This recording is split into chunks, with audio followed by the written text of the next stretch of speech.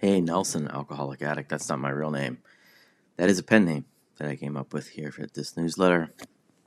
I was at a meeting the other day when we read the 10th tradition, which is the part of the 12 steps that says certain fellowships ought to have no opinion on outside issues. Don't drag the fellowship name into issues of public controversy. And I have to say, the longer I've been sober, the more grateful I am for that tradition.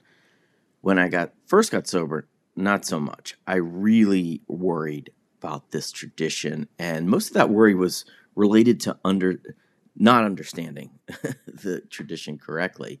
In general, I was very concerned about getting sober and becoming the hole in the donut, as our literature states. I thought, without drugs and alcohol, like, what will I be? I won't be at bars. I'll be lame at weddings and work functions and birthday parties and at Super Bowl watch parties. And then I get into the rooms of recovery and I hear it reiterated that we can't have opinions.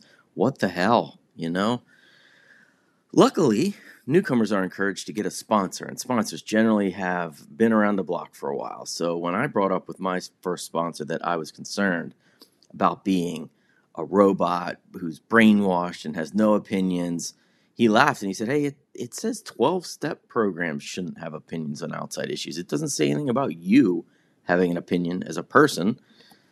And I was like, oh, holy shit, he's right, And then we talked for a bit about how nice it was that 12-step recovery programs have this stance, It's like, I didn't think this at first. It didn't dawn on me, but I'm so glad we don't endorse political candidates or get involved in local zoning law squabbles or, make campaign contributions or lobby Congress or protest against causes. You won't see a 12-step program out marching, in favor or against something, and he recommended I do some reading about past mistakes that some sober groups had made. And sure enough, there's a long history of thorny issues over the years where the pioneers of sobriety, this was all new to them and they drifted from their primary purpose a little bit and it did not go well.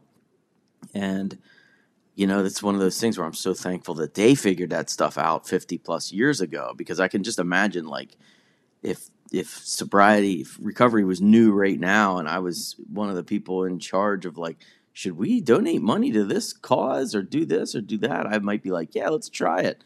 And these guys, they went through it, so we didn't have to. And I can walk into a room of recovery now where the vast majority of people, they recognize the brilliance of that strategy of avoiding public controversy. And I don't know any part of our recovery literature that says anything about me having opinions in my personal life. Hell, I could actually run for president myself of the United States and have all sorts of opinions, and I don't think there's any rule against that or suggestion against that. I can personally campaign for causes, protest for wars, against wars, anything.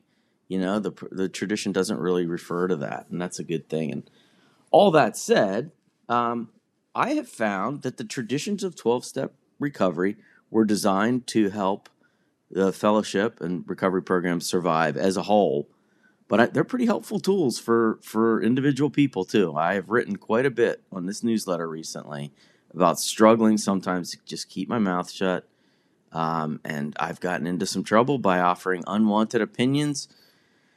And that's the key. The key word is unwanted. How often do I offer opinions that I was asked for versus opinions that nobody asked for? The truth is, out of every 100 times I hand out an opinion these days, I'd say 10 were asked for, maybe less. So, maybe that tradition, maybe I should be using that in my personal life as much as possible. Thanks for letting me share.